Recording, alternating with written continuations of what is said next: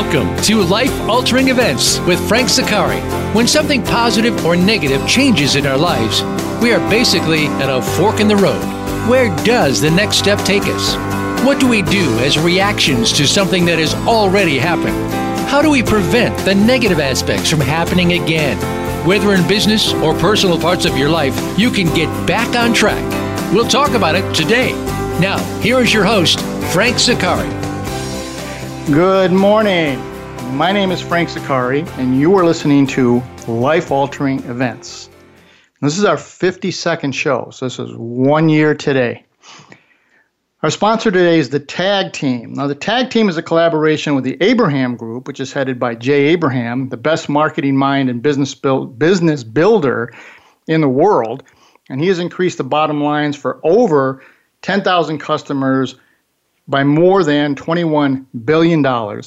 And my company, Life Altering Events, who are experts in business organizational development, as well as finance and scaling organizations. The TAG team members have all reached a point in our life where we want to see the next generation of businesses thrive. This is an elite and exclusive program for entrepreneurs who are looking to make a difference in the world and get the best possible return on their business. If you think you can make a difference, go to my website, frankzaccari.com, for application details. Now, ladies and gentlemen, for the past 52 weeks, most of my guests have talked about a life-altering event that happened directly to them. They somehow found the courage to pick up the pieces and start moving forward toward better times and better people. And I hope they've inspired you. But what if your life-altering event didn't happen directly to you? What if it happened directly to a loved one? An illness suddenly befalls your child. Your sibling is injured in an accident. Or your spouse unexpectedly has a stroke. Now what? We know the impact on them, but what's the impact on you? Your life has also been dramatically altered. Whatever your life was prior to this event is either put on hold or it's changed forever. You must learn a whole new life. Suddenly, without any training or preparation, you become a caregiver. Will you be able to adjust to this new role? How will you survive when the main and possibly the only priority in your life is being a primary caregiver? You didn't sign up for this. Many people can't or won't be able to adjust. Many times, one parent leaves after a tragedy occurs to a child.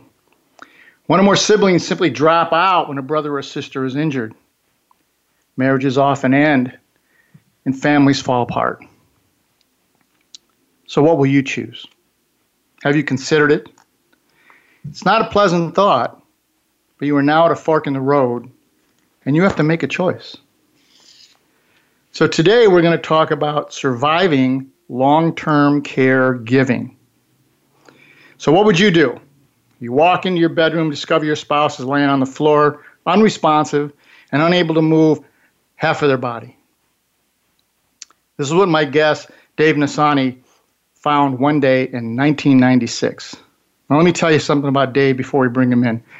He is a speaker, a syndicated radio show host, a life coach, and the best-selling author of the book, It's My Life Too, Thrive and Stay Alive as a Caregiver. However, with all of his accomplishments, Dave's most important role is a primary caregiver to his lovely wife, Charlene, who suffered a massive stroke in 1996 that left her severely speech-impaired and paralyzed on the right side. David, welcome to Life Altering Events. Great. Thank you for having me. It's our pleasure, Dave. Dave, tell us what your life was like before Charlene's stroke. Well, I was just a normal guy, living a normal life. I have a gas station. And, you know, I met this girl when I was 20 years old, and she was an older woman. I had no romantic inclinations toward her, but I was a sailor. I still am a sailor. I sail boats. And I was looking for bodies for this particular sailing trip. And so I was at a friend's house and was saying, okay, but she had her girlfriend over, and her girlfriend was eavesdropping, overhearing our conversation. And all of a sudden she says, I want to go sailing too. And I look up, and she looks familiar. And I says, do I know you? She goes, yeah, I'm John's wife.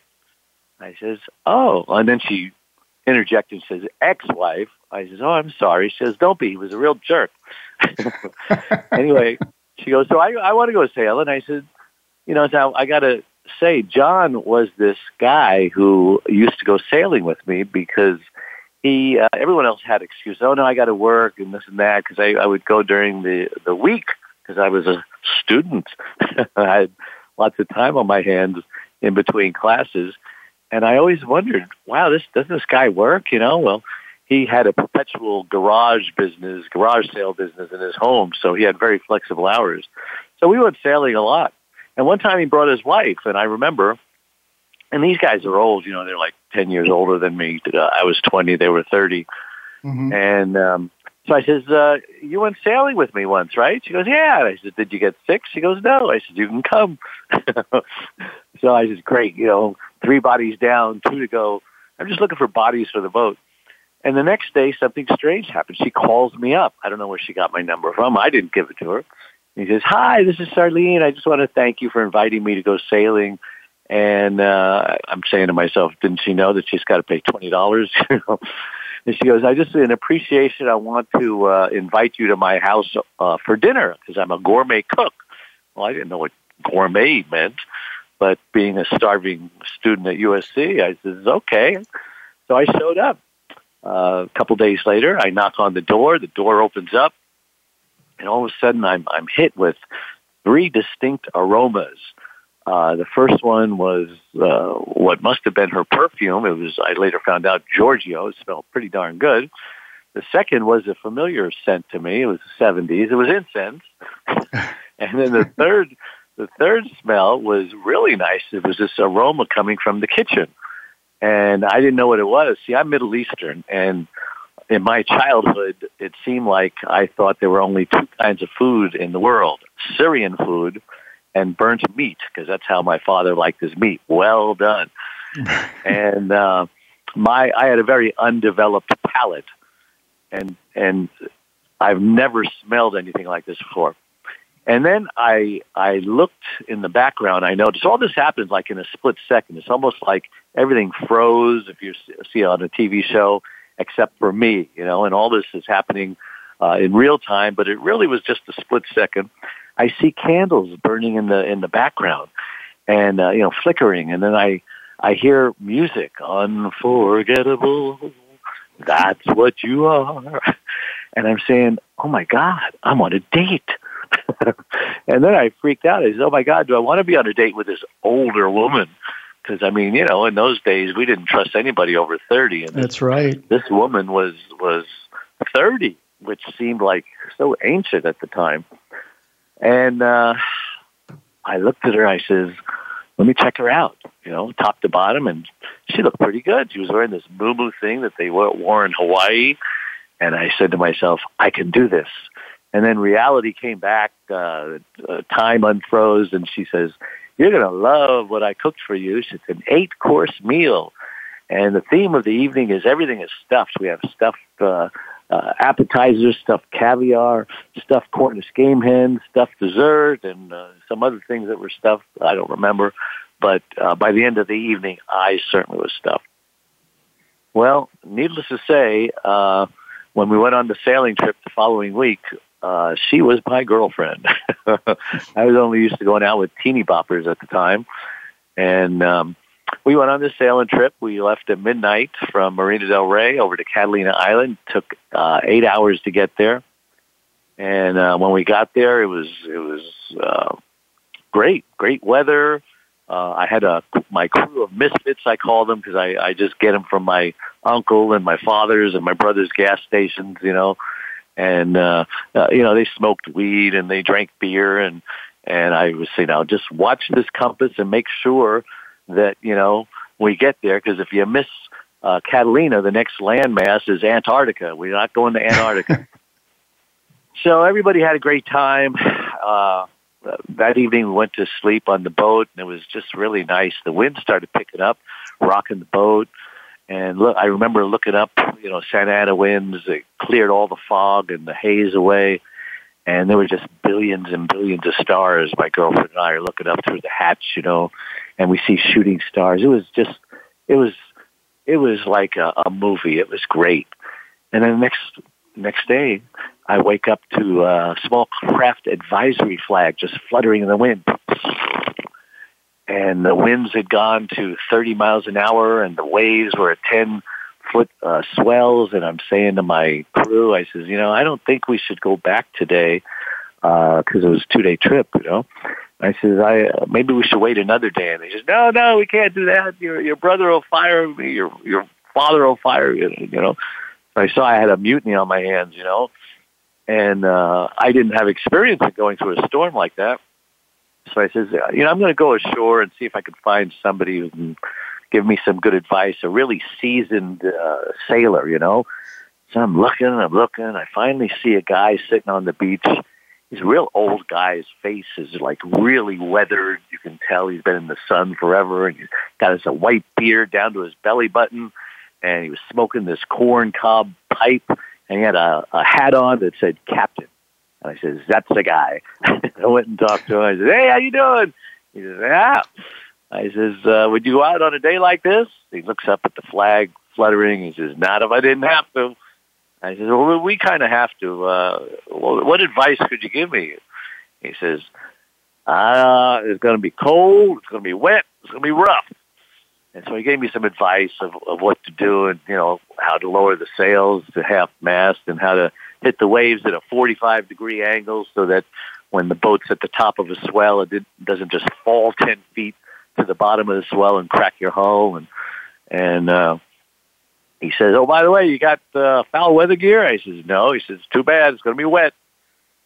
So I went back and told my crew the verdict of the report. And they says, we're in, It sounded exciting. Now, maybe it was the weed they were smoking, but we decided to do it. And so the first hour was really neat. It was fun, exhilarating, every wave that we hit, was this fine mist. And I felt like the Old Spice guy in a commercial. And then after that, it started getting pretty miserable. My Navy pea coat now weighed 100 pounds because it was soaking wet. And the wind was just trying to go through me like a knife. And I looked behind me and all my crew is turning green and getting sick and barfing over the side. And one guy kind of freaks out. He goes, we're going to die. We're never going to see land again. I said, shut up. I've been through storms worse than this. We'll get back. Just do your job. And I look at my girlfriend. Did I tell you this is only our second date? Yeah. And she's cold, and she's shaking, and she's barfing. I said, oh, man, she's never going to want to go out with me again. So the next 7 hours was really miserable. Everyone was mostly quiet. And finally, I hear somebody say, land ho! I look up, and I can see the lights of Marina Del Rey Harbor just as the sun is coming down, and everybody's high-fiving. Yeah, I knew we'd get back. I said, no, you didn't. My girlfriend said, I knew he'd get me back. And so she did go out with me again and again and again. And 15 months later, we got married. And so fast forward, she had 2 kids from her previous marriage, 5 and 10. Everyone said I'm crazy. And she had a crazy ex-husband, but he never bothered me because, he went sailing with me. And I guess he didn't come around much. And he must have approved of me because he was slashing the tires of her previous boyfriends because you see he had abused her one time, and one time was enough for her. He came home high on speed, and he beat her up, and he gave her 2 black eyes and a broken nose, and then he felt remorse and wanted her back and was stalking her and didn't want her dating anybody, and she just says, you did it once, you'll do it again, no way. And so we had a baby together, so that 3 daughters. And we raised them all. We got them all out of the house. We even got them all married off, each one twice.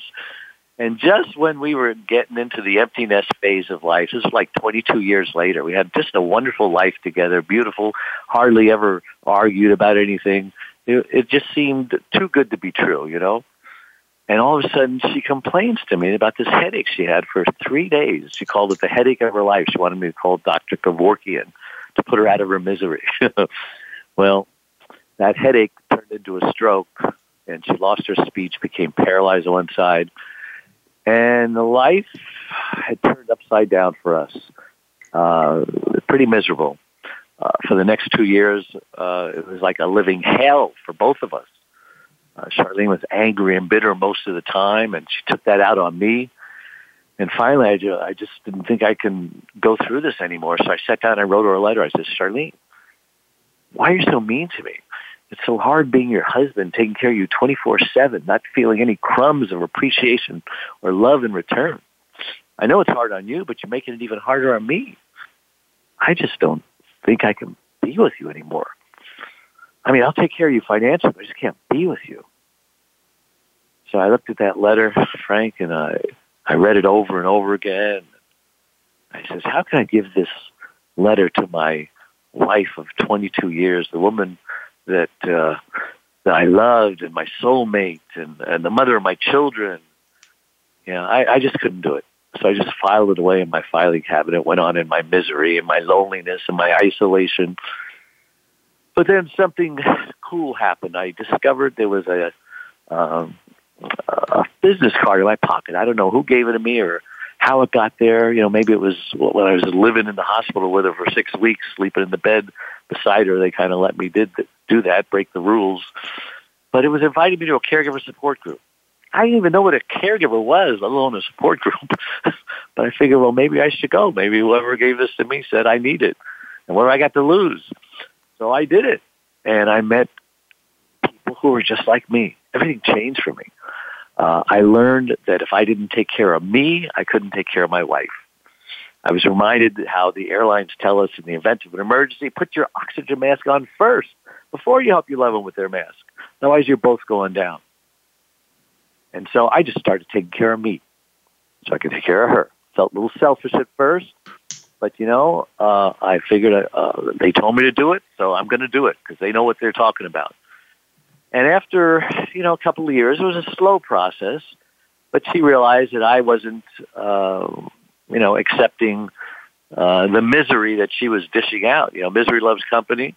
And so I would just, you know, go into another room and let her have her temper tantrum or whatever. And then I would go away and visit some relatives that I hadn't seen in decades in a different state, New York, Nashville, Florida. I got all these relatives, cousins.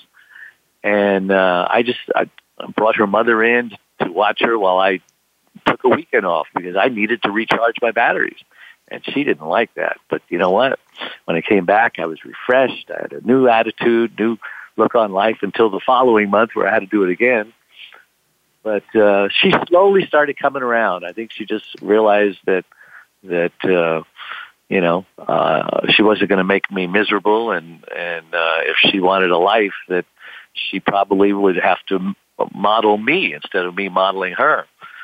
So she started becoming her old self again, slowly, and our love was rekindled.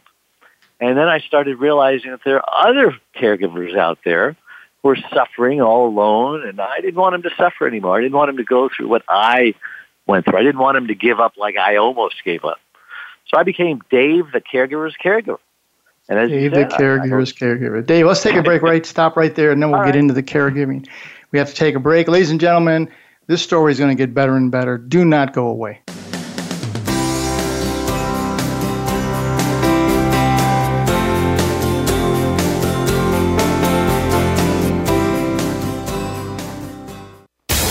Find out what makes the most successful people tick. Keep listening to the Voice America Empowerment Channel. VoiceAmericaEmpowerment.com. Book Frank Zaccari as the motivational speaker at your next event. Frank is a dynamic, entertaining, and fascinating storyteller. Your organization will be entertained and will learn stories of success they can implement immediately. Email Frank today to secure him for your next event. at lifealteringeventsradio@gmail.com or call 916-718-5517. Mention that you heard about it from the Life Altering Events radio program. You can also visit Frank's website for more information at frankzaccari.com. Frank Zaccari has written 5 books spanning a range of life-altering events and how to handle them. When the Wife Cheats is about a man with 2 young daughters handling the devastating loss of a cheating wife. Inside the Spaghetti Bowl is about how one family stays together through both good and bad. 5 Years to Live follows a couple through life after a tragic accident, recovery, and prognosis. From the Ashes is a turnaround management success story about the University of Washington volleyball team. Find the books at Amazon in print, audio, and Kindle formats and at frankzaccari.com. Multiple studies show us that the vast majority of people are disengaged at work. A Gallup report stated that 2/3 of American workers are unhappy and 15% actually hate their work. That means that 81% are not engaged to work for a common goal. Frank Zaccari and his team have programs to help you change this dynamic and create a collaborative and high-performing organization. Visit frankzaccari.com to set up an initial consultation today. Find out what makes the most successful people tick. Keep listening to the Voice America Empowerment Channel, voiceamericaempowerment.com.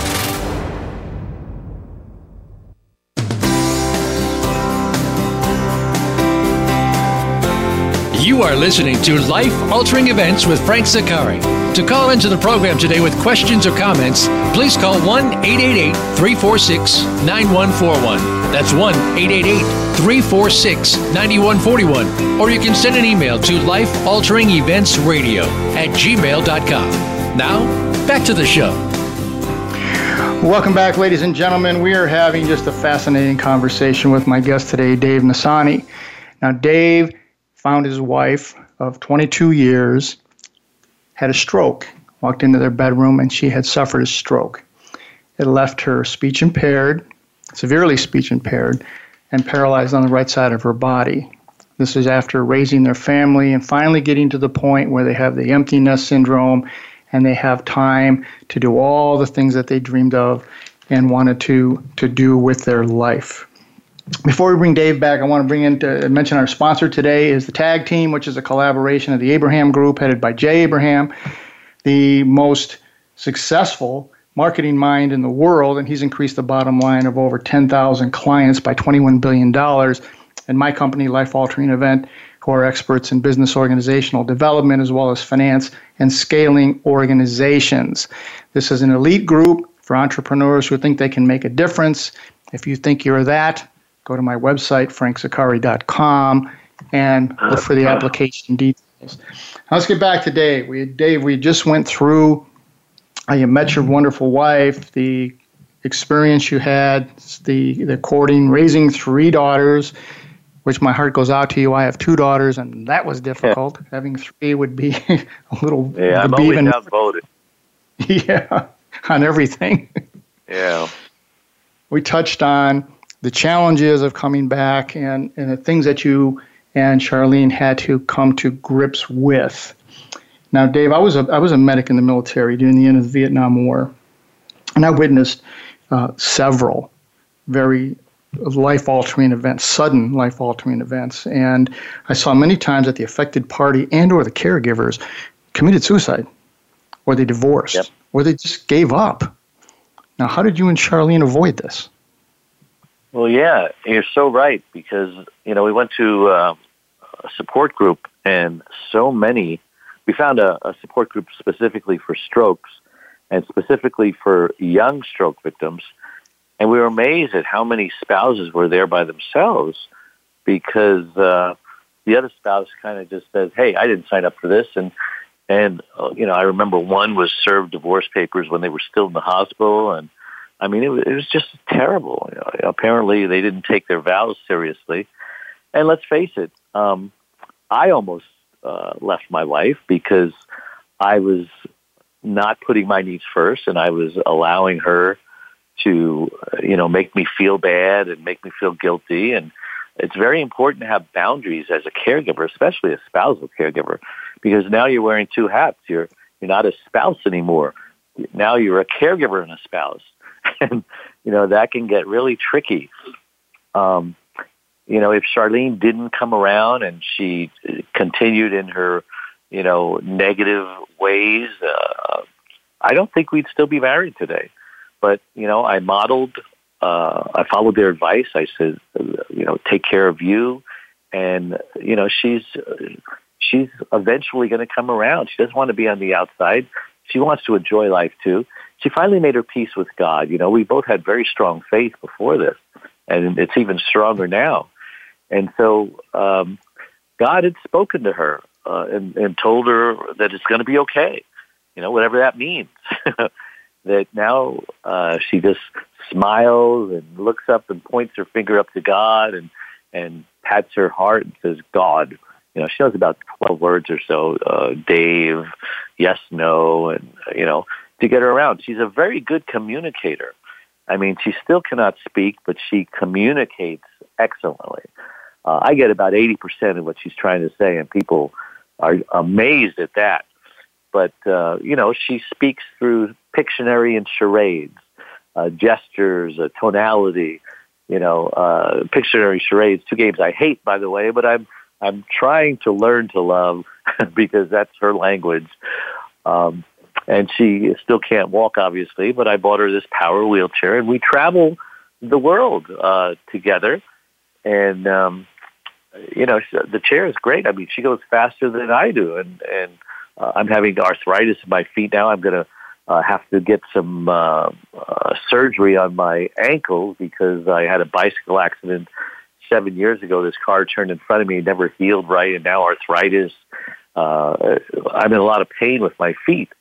And so I'm going to have to do each foot and get surgery on each one. So can you imagine two wheelchairs, like bumper cars in the house, because she has a backup chair, and I've basically been using it to stay off my feet until my surgery date. But I can imagine that. My youngest brother was paralyzed. My youngest brother was paralyzed in a car accident 35 years ago and has the big power chair. I couldn't imagine two power chairs in one tight location like that. It's fun. It's fun. But, we get along. We've been together 45 years now, and we're as happy as we ever are. And people, feel sorry for me and, that poor guy, I really don't see it that way. I just live a normal life. It's just a new normal. I'm still married to the woman. She's not exactly the same woman I married, but close enough. She still cooks and cleans. I'll come home, the laundry's done, dinner's on the table. Remember, she's a gourmet cook. Mm-hmm. She can put on a dinner party. I mean, she's like a one-arm wallpaper hanger. I don't know how she does it. I look for the elves in the room who helped her, and no, she did it all by herself. But she's very independent, and I'm very thankful for that. She can bathe herself with minimal help from me, getting her in the shower. She goes to the bathroom by herself, wipes. I am a blessed man. I got nothing to complain about. That's amazing. What a great story. Dave, I read your book, which I absolutely loved. And after a sudden and dramatic change, like you experienced, you wrote that many caregivers actually die before their loved one, or they become sicker than the one that they're caring for. And in the book, you talked about the three biggest mistakes caregivers make by putting themselves at a higher risk of death or hospitalization. Go into that for our listeners, please. Yeah, you're right. It's amazing. 30% of caregivers, about a third of them, actually don't make it, and their caregivers outlive them. And many more than that become hospitalized themselves and need a caregiver of their own. And that's why you need to take care of yourself. If you would just do these three things I'm about to tell you, that you would greatly reduce your risk of dying or becoming hospitalized. Because what happens to your loved one when you can't care for them? Well, another sibling might take over, and that sibling might not be as good a caregiver as you, might not be as compassionate or empathetic. They might just stick them in a nursing home. Now, let me tell you, 9 out of 10 nursing homes, I wouldn't put my cat in. But they're very hard to find. You got to do your homework with a nursing home. By the way, you got to show up there unannounced, do the smell test. You got to look and see if they're just parking wheelchairs in the hallway where their loved ones are just staring at the walls. See if they've got activities to keep them engaged and so on. So that's how you find a nursing home, because one day a caregiver is going to have to realize that their loved one needs 24/7 care.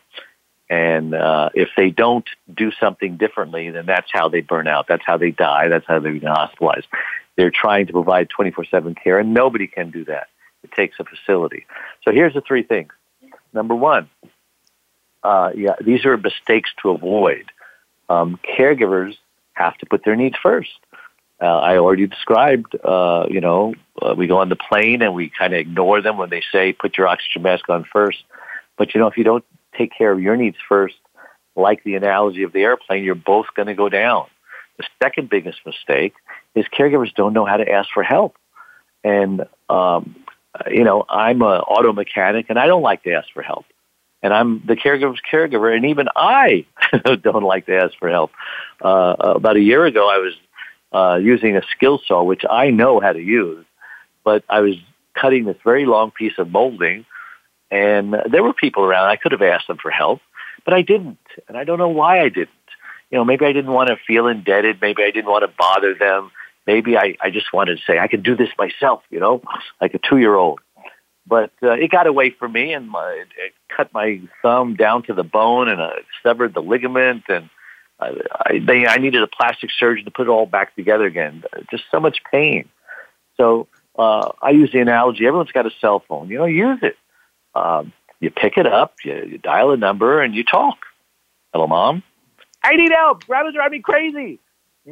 Call your brother, call your sister, call your wife's ex-husband, call anybody, but get over that silly notion if you can't do this all by yourself, that you're a failure as a caregiver. That attitude will kill you. The third biggest mistake caregivers make is they don't know how to, let me just say, they allow people to pile on the guilt like they were stacking pancakes. I think of this show back in the 70s about this caregiver who was caring for his elderly father in the junk business. It was called Sanford & Son, remember? Yes, I remember it well. Sanford was notorious for guilting his poor son, Lamont, into doing all sorts of cockamamie harebrained schemes that he had no business doing. It went something like this. Oh, it's a big one.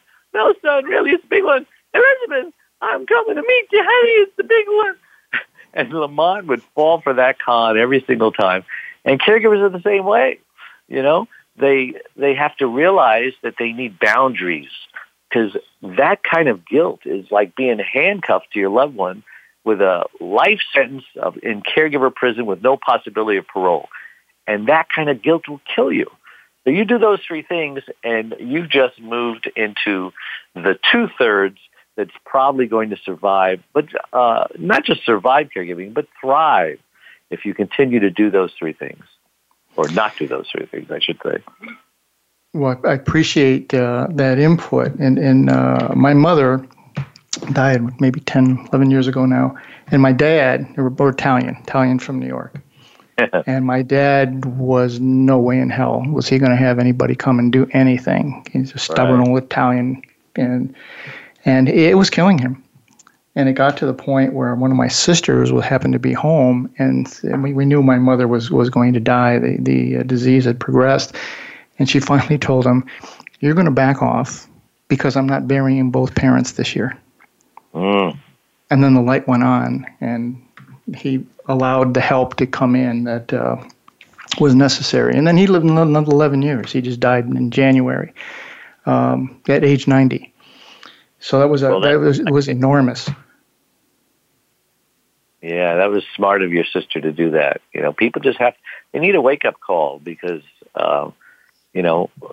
don't wait till the last minute. I mean, you have a phone. I have a phone, and I see it's down to 5%, and I say, I better get my charger, and I'll get distracted. Nothing will happen. Next thing I know, it's at 1%. I'm on a very important call. It's flashing, danger, Will Robinson. Or I own a gas station, And don't ask me how many times I run out of gas. Keep your tanks full. Keep your batteries charged. Don't wait till the last minute because stuff happens, It does. It does. One area of your book that I thought was really interesting was you called it caregiver burnout, and you had a care formula. Would you share that with the listeners? Yes, CARE, C-A-R-E. So C stands for communicate with your friends. Don't isolate yourself. Caregivers need to have friends, and don't just rag on them about, what your loved one did today and how, bad she's treating or this and that. Save that for your support group.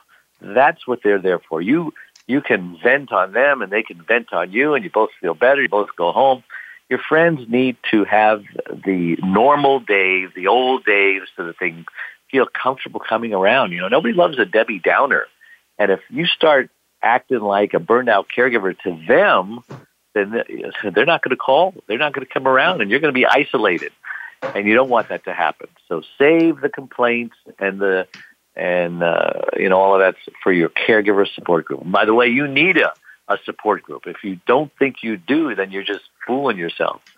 Ask for help and be specific. We already talked about, it's amazing how people will come up to a caregiver and say, hey, I'm here. If you need anything, just call me. And they say, oh, no, I got it. Can you actually believe that caregivers are turning down help because they don't want to be indebted, they don't want to bother you, or, we already went through that. Just don't let that happen. Rest. Caregivers need 8 hours rest every single night. The average caregiver only gets 2 or 3. Gosh, I couldn't survive on 2 or 3 hours. I need my full 8 hours. I don't know about how they can do that. And eat healthy, nutritious foods. Don't eat junk food. Junk food's got sugar and chemicals, processed ingredients. All that stuff will kill you. And so that's why I wrote my book. That's why I started my membership website, caregiverdave.com. Ladies and gentlemen, we're up against another break here. This story is absolutely amazing because at some point in our life, we're going to be faced with this. And you have to take care of yourself. And Dave is the expert at it. We're going to get more into his consulting practice when we come back. Don't go away.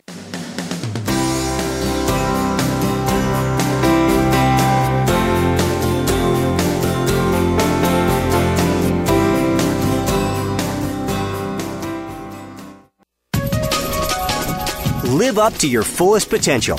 This is the Voice America Empowerment Channel. Book Frank Zaccari as the motivational speaker at your next event. Frank is a dynamic, entertaining, and fascinating storyteller. Your organization will be entertained and will learn stories of success they can implement immediately. Email Frank today to secure him for your next event at lifealteringeventsradio@gmail.com or call 916-718-5517. Mention that you heard about it from the Life Altering Events radio program. You can also visit Frank's website for more information at frankzaccari.com. Frank Zaccari has written 5 books spanning a range of life-altering events and how to handle them. When the Wife Cheats is about a man with 2 young daughters handling the devastating loss of a cheating wife. Inside the Spaghetti Bowl is about how one family stays together through both good and bad. 5 Years to Live follows a couple through life after a tragic accident, recovery, and prognosis. From the Ashes is a turnaround management success story about the University of Washington volleyball team. Find the books at Amazon in print, audio, and Kindle formats and at frankzaccari.com. Multiple studies show us that the vast majority of people are disengaged at work. A Gallup report stated that 2/3 of American workers are unhappy and 15% actually hate their work.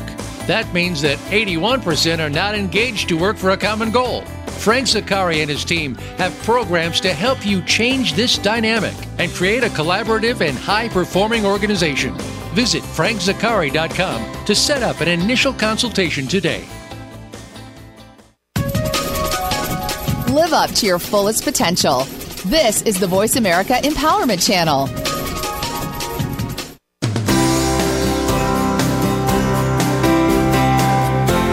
You You are listening to Life Altering Events with Frank Zaccari.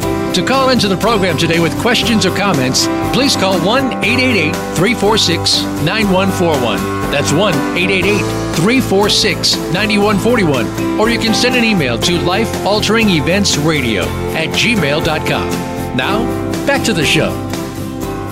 Welcome back, ladies and gentlemen. This is our third segment with Dave Nasani, and if you missed the first two, pick them up later today on demand. You don't want to miss this conversation. This is really, really an intriguing story.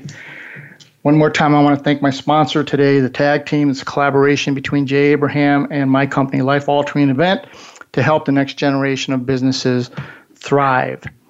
Now, last segment, Dave ended, he was talking about the CARE program, CARE, his program that he uses to help caregivers to survive, to avoid the burnout, to get past the challenges that they're going to have to face. Now, Dave, one of the things that we had talked about when we spoke, and I read in your book, is grief. And grief is something that cannot be avoided, yet so many people put it off. Explain the grief process. Well, Frank, anytime someone suffers loss, we go through grief. It could be a teenager whose girlfriend just dumped them. It could be a doctor who says, you've only got 3 weeks to live, put your affairs in order. It could be the CPA who tells you, I don't see any way out of bankruptcy. It could be the divorce lawyer who hands you divorce papers, whatever it is, whether it's real loss or anticipatory loss that you anticipate that's coming, you're going to go through the grief process. And I didn't know this at the time, and it's nice to know when you're going through something, when you're going through it. So the first stage of grief is what they call denial. You say, oh my God, this isn't happening. Your brain just can't comprehend the shock that just happened. I'm sure everybody with this pandemic are, what do you mean I can't go to work? What do you mean I have to close my business? But, and it takes a while for the brain to figure this out, because if somebody told you this like 4 months ago, you say, what, are you crazy? And so we have to process the information. And if we don't, then we go into what's called delusions, We start making up our own reality to make up for what we're hearing. My mother-in-law was like that. She had dementia, and it was slowly getting worse and worse and worse. And she just refused, talk about stubborn Italians. She was very stubborn. She refused to acknowledge there was anything wrong with her memory. And she would rather believe that somebody was breaking into her house every 4 hours, stealing her stuff, hiding her stuff, and then coming and putting it back just to drive her crazy. That was more palatable in her mind. Calling the police 3 or 4 times a day, changing the lock several times, than to just say, well, maybe my memory is going bad, right? That's denial. So we want to get out of that denial. Otherwise, you become psychotic. So the next stage of grief, after your mind comes to reality that, my God, this is happening. It's bargaining. Okay, how can I get out of this? We try to negotiate out of it. Well, it's one thing to negotiate out of your girlfriend dumping you. You can call her up and say, well, can't we still be friends? You try to mitigate it. It's very hard to mitigate when you've been giving a death sentence by the doctor with cancer or something like that. Or if your spouse actually dies, who do you bargain with and negotiate with there? I mean, the only one is God. If someone has a sickness, the foxhole Christians, remember? You got absolutely flying over your head. And God, if you get me out of this, I'll go to church every day for the rest of my life, that kind of bargaining with God. But when you realize that bargaining doesn't really help, the next stage is anger. You get pissed off. You're angry at yourself. You're angry at the doctor. You're angry at the government. You're angry at God. Whose fault is this? You got to blame somebody to feel better, Well, after you pissed off all your friends and the doctor and everybody, you realize that didn't help. The next stage is usually the most damaging stage, and that's depression. This is where Robin Williams was, and Anthony Bourdain, and Kate Spade, and many, many caregivers. Actually, 50% of caregivers, there was a poll by AARP that 50% of them admitted to feeling down, depressed, and hopelessness just within the last 2 weeks. And those are the same feelings that a depressed person has just before they kill themselves. So suicide is a real issue for caregivers. In fact, they're probably right up there in the people's group that is mostly affected by suicide. We know that the biggest group of people who die from suicide are teenagers, believe it or not. And Absolutely. Yet there are also teenage caregivers between the ages of 8 and 18. There's 6 million of them in the country. And, those are the ones where the family has to go to work, and you might be 8 or 10, and, you have to stay home. You can't go to school today. You got to watch grandma, and they don't get, 2 10-minute breaks like OSHA, like the Labor Department says. They don't get a 30-minute meal period. They're just out there being a caregiver at an age when they should be being kids. Well, the next stage, let me talk about depression for a moment. You might be feeling clinical depression, and that means you probably need to see a doctor. There's a difference between sadness and clinical depression, where you don't want to get out of bed, where you haven't showered in weeks, or, you haven't eaten anything, or you're eating too much. You can eat a gallon of ice cream. Whatever it is, you need to maybe perhaps go on some antidepressants. And there's a lot of resistance against that. People say, well, I don't want to do drugs. They think it'll make them, like a recreation drug, make them feel, groggy or not myself. But, it's just going to restore the chemical imbalance in the brain.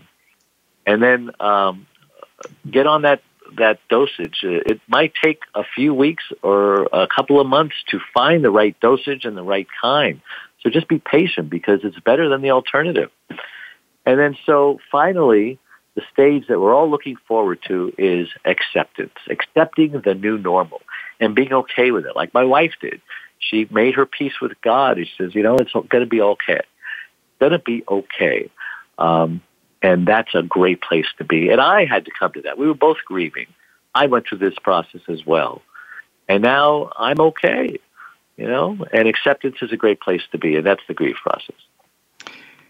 Dave, now you do counseling now for caregivers, and your book is all about helping caregivers. When someone comes to you, what's the first thing you tell them? Well, depends on what their problem is, but let's say they're feeling bad because they feel like they're being wronged. Bitterness, guilt, remorse. They're just miserable. And they're in one of those 4 stages of grief before they get to acceptance. So my goal is to get them through the grief process, because everybody has to go through it. You can't avoid it, can't go around it, over it, under it. You got to go through it. So I try to get them through it. So whatever stage they happen to be in, I try to get them through the next stage, and then the next stage, and eventually acceptance. I try to get them to accept what's happening. Many times they're doing okay, but they worry about things that could. Well, what if this happens? What if that happens? Anticipatory grief, right? You can't spend your life worrying about what could happen, because 90% of what we worry about never happens. Think about your own life. All the things you wasted time, wasted energy, wasted emotions worrying about, it never happened. So let's not worry about things that aren't going to happen, probably won't happen, and just concentrate on the things that are there, right? The Bible says, do not worry about tomorrow, for tomorrow will worry about itself. Each day has enough troubles of its own, and that's very good advice. So if they're going through situations where other people are making them miserable, we talk about boundaries. You got to have boundaries. If someone's offending you all the time, first of all, get some thicker skin. And second of all, it's your fault, because you never told them where the line was, never to be crossed, So you have to have that conversation. Listen, you did something yesterday that really hurt my feelings, and I don't like feeling like that, and I don't like having resentment toward you. So in the future, I am not going to tolerate this kind of behavior. If you cross the line, this will be the consequences, you know. And if it's your own kids, you say, we're not going to have a relationship anymore. Or if it's your parent, you know. And as a caregiver, you have all the aces because you are the caregiver. You call the shots. We can't have the inmates running the prison. We can't have the 2-year-old running the household, okay? You have to, and I know it's painful because it's a role reversal. Now, if it's your parent, you're treating them like a kid and they're treating you like a parent, you know? So you just have to deal with it because this is the life you have. It's temporary. Don't make a permanent solution to a temporary problem. This too will pass. Dave, one of the things that you had in the book, which I thought was outstanding, is become a coach rather than a caretaker. Explain that difference. Well, you have to let your loved one know that they're in this. And like my wife, she had to take responsibility for what happened to her. She had to take responsibility for her behavior. She had to take responsibility. She was treating her husband like crap. And her husband wasn't going to stick around. And then she was going to be all alone. And God knows what would happen, you know. Our kids sometimes aren't the best caregivers because they have a life, you know. They call them the sandwich generation. They're taking care of, you know, their young children. And then something happens to their parent. Okay, now they're taking care of their parent. And maybe something will happen to their spouse. I call that the club sandwich generation.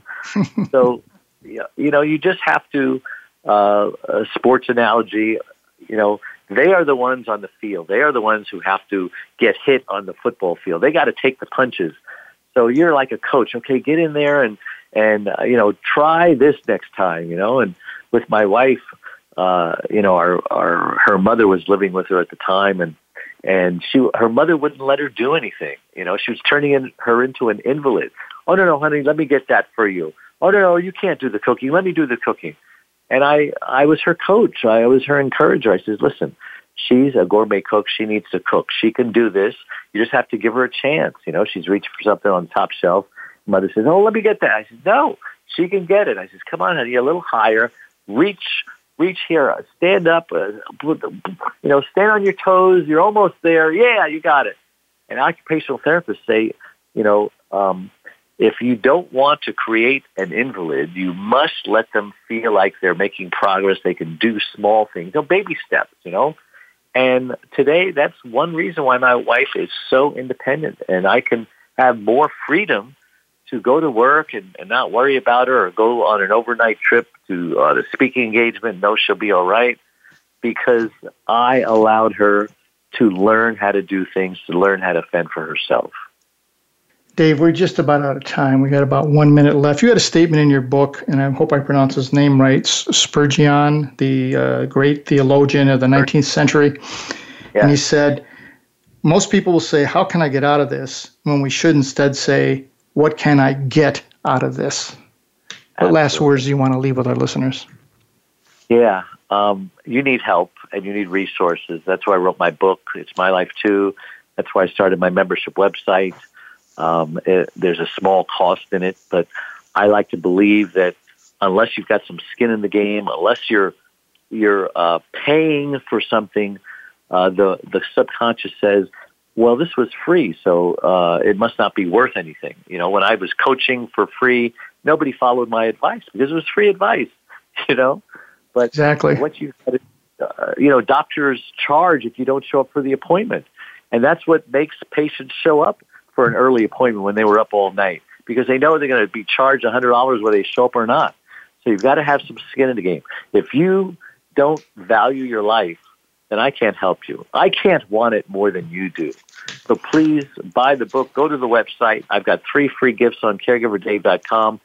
Take them and let me help you to help yourself get on the right track for caregiving so you can thrive instead of just survive. Ladies and gentlemen, we are just about out of time. This was a wonderful show. Thank you so much, Dave, for sharing your inspirational story. Thank you. And ladies and gentlemen, no matter what life throws at you, please do 3 things. Look up, get up, never ever give up. Keep moving forward, and better times and better people will come into your life. If you missed any of this show or you want to listen to any of our other shows, they're available on demand at any number of locations, including iHeartRadio, Alexa, Google, and my website. Let me leave you with this, ladies and gentlemen. None of us are in this alone. The secret to walking on water is to know where the rocks are. And today, David showed us where many of those rocks are. Join us again next week for another life-altering event.